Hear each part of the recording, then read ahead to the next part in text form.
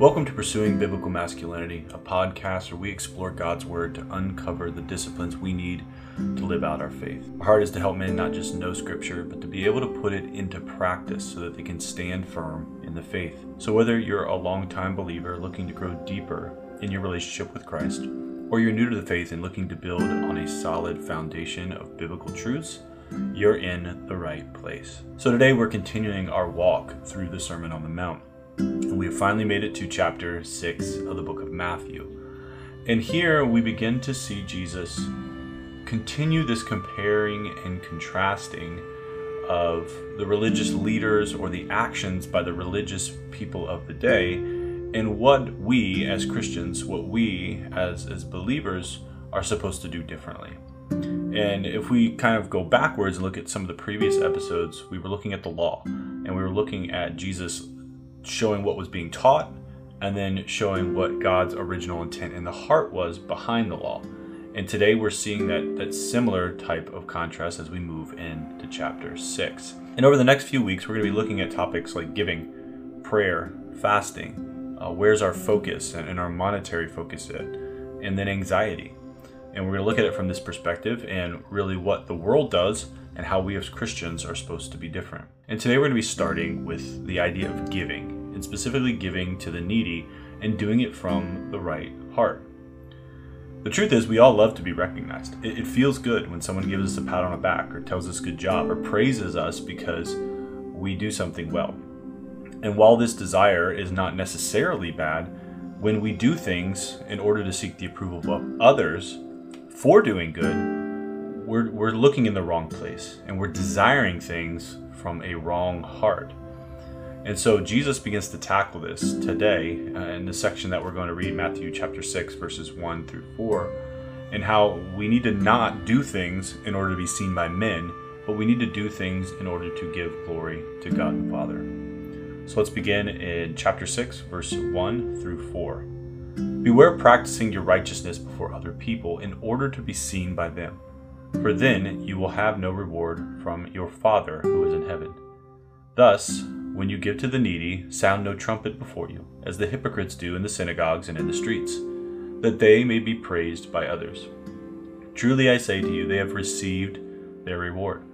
But when you give to the needy, do not let your left hand know what your right hand is doing, so that your giving may be in secret, and your Father who sees in secret will reward you. There's this term that's been used throughout Christendom called piety, and it's a word that we don't necessarily use often in our culture today. And when we do see that word being used, it's often used in a negative connotation. When you call somebody pious, you're usually referring to them as being holier than thou. But that's not the original really meaning or usage of this word.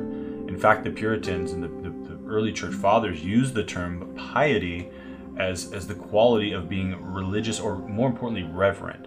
Living a life that is reverent. It's about directing our thoughts and our actions in the right direction, or to live before the face of God, or coram Deo. That is what the idea of piety is, and it's something that we are called to as Christians, to live a life of Christian piety. And as we look at this scripture today, we can kind of see the difference between the negative, self-righteous form of piety and the true form of piety which Christ is calling us to. So looking at verse 1, Jesus says, beware of practicing your righteousness before other people in order to be seen by them, for then you will have no reward from your Father who is in heaven. The act itself is fine.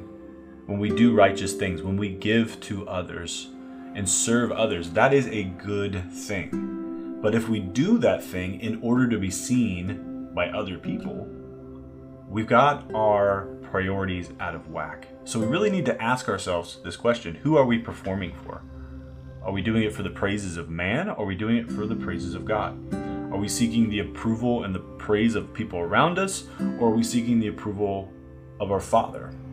Because when we seek after the things from a worldly perspective and we want that worldly praise and accolation, we forfeit our reward from our Father in heaven.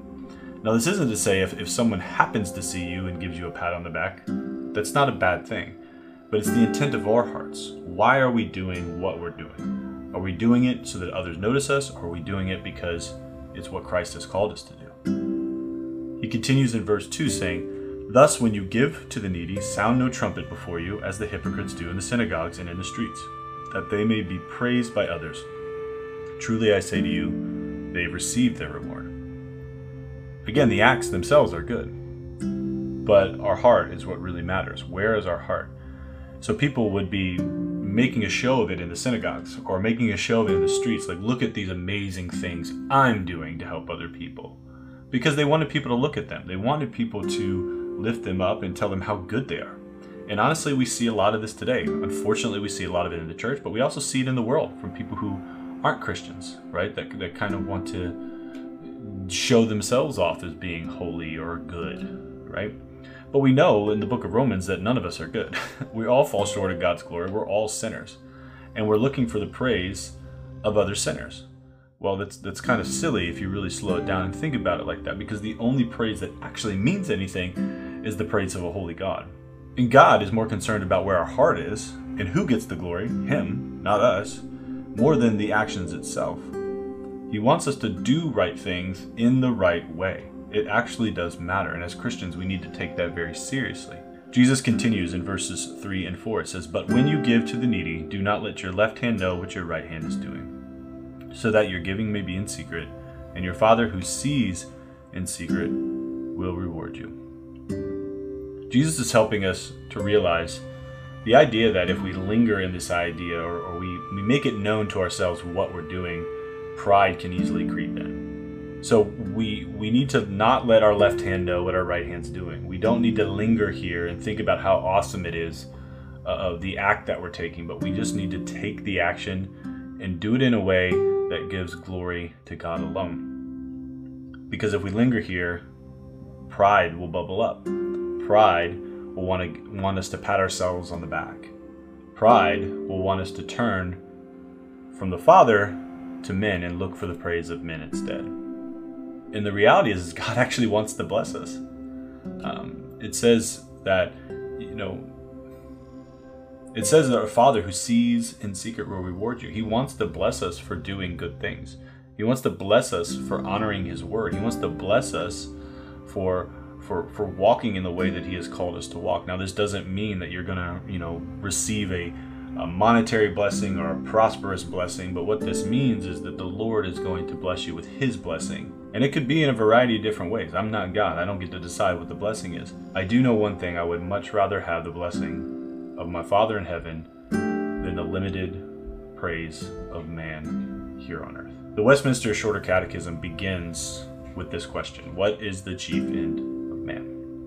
And the answer to that question is man's chief end is to glorify God and enjoy Him forever.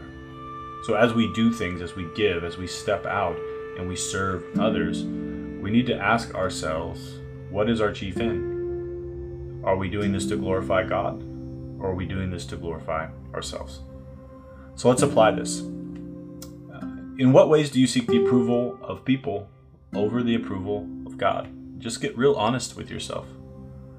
And as you get to that place of honesty, I want you to just pray and ask for forgiveness. This is an area I have to ask for forgiveness in all the time. And ask the Holy Spirit to keep your heart focused so that you can seek the Lord and His desires. And then the last thing, I want you to memorize the first question and the answer of the Westminster Shorter Catechisms. Question 1 is, what is the chief end of man? And the answer is, man's chief end is to glorify God and enjoy Him forever. And as you go about your week, and as you get opportunities to serve and opportunities to give, I want you to ask yourself, what is my chief end? And if your chief end is not to glorify God, to take a moment and ask the Lord to help you to shift your focus so that we do all that we do for His righteousness and His glory.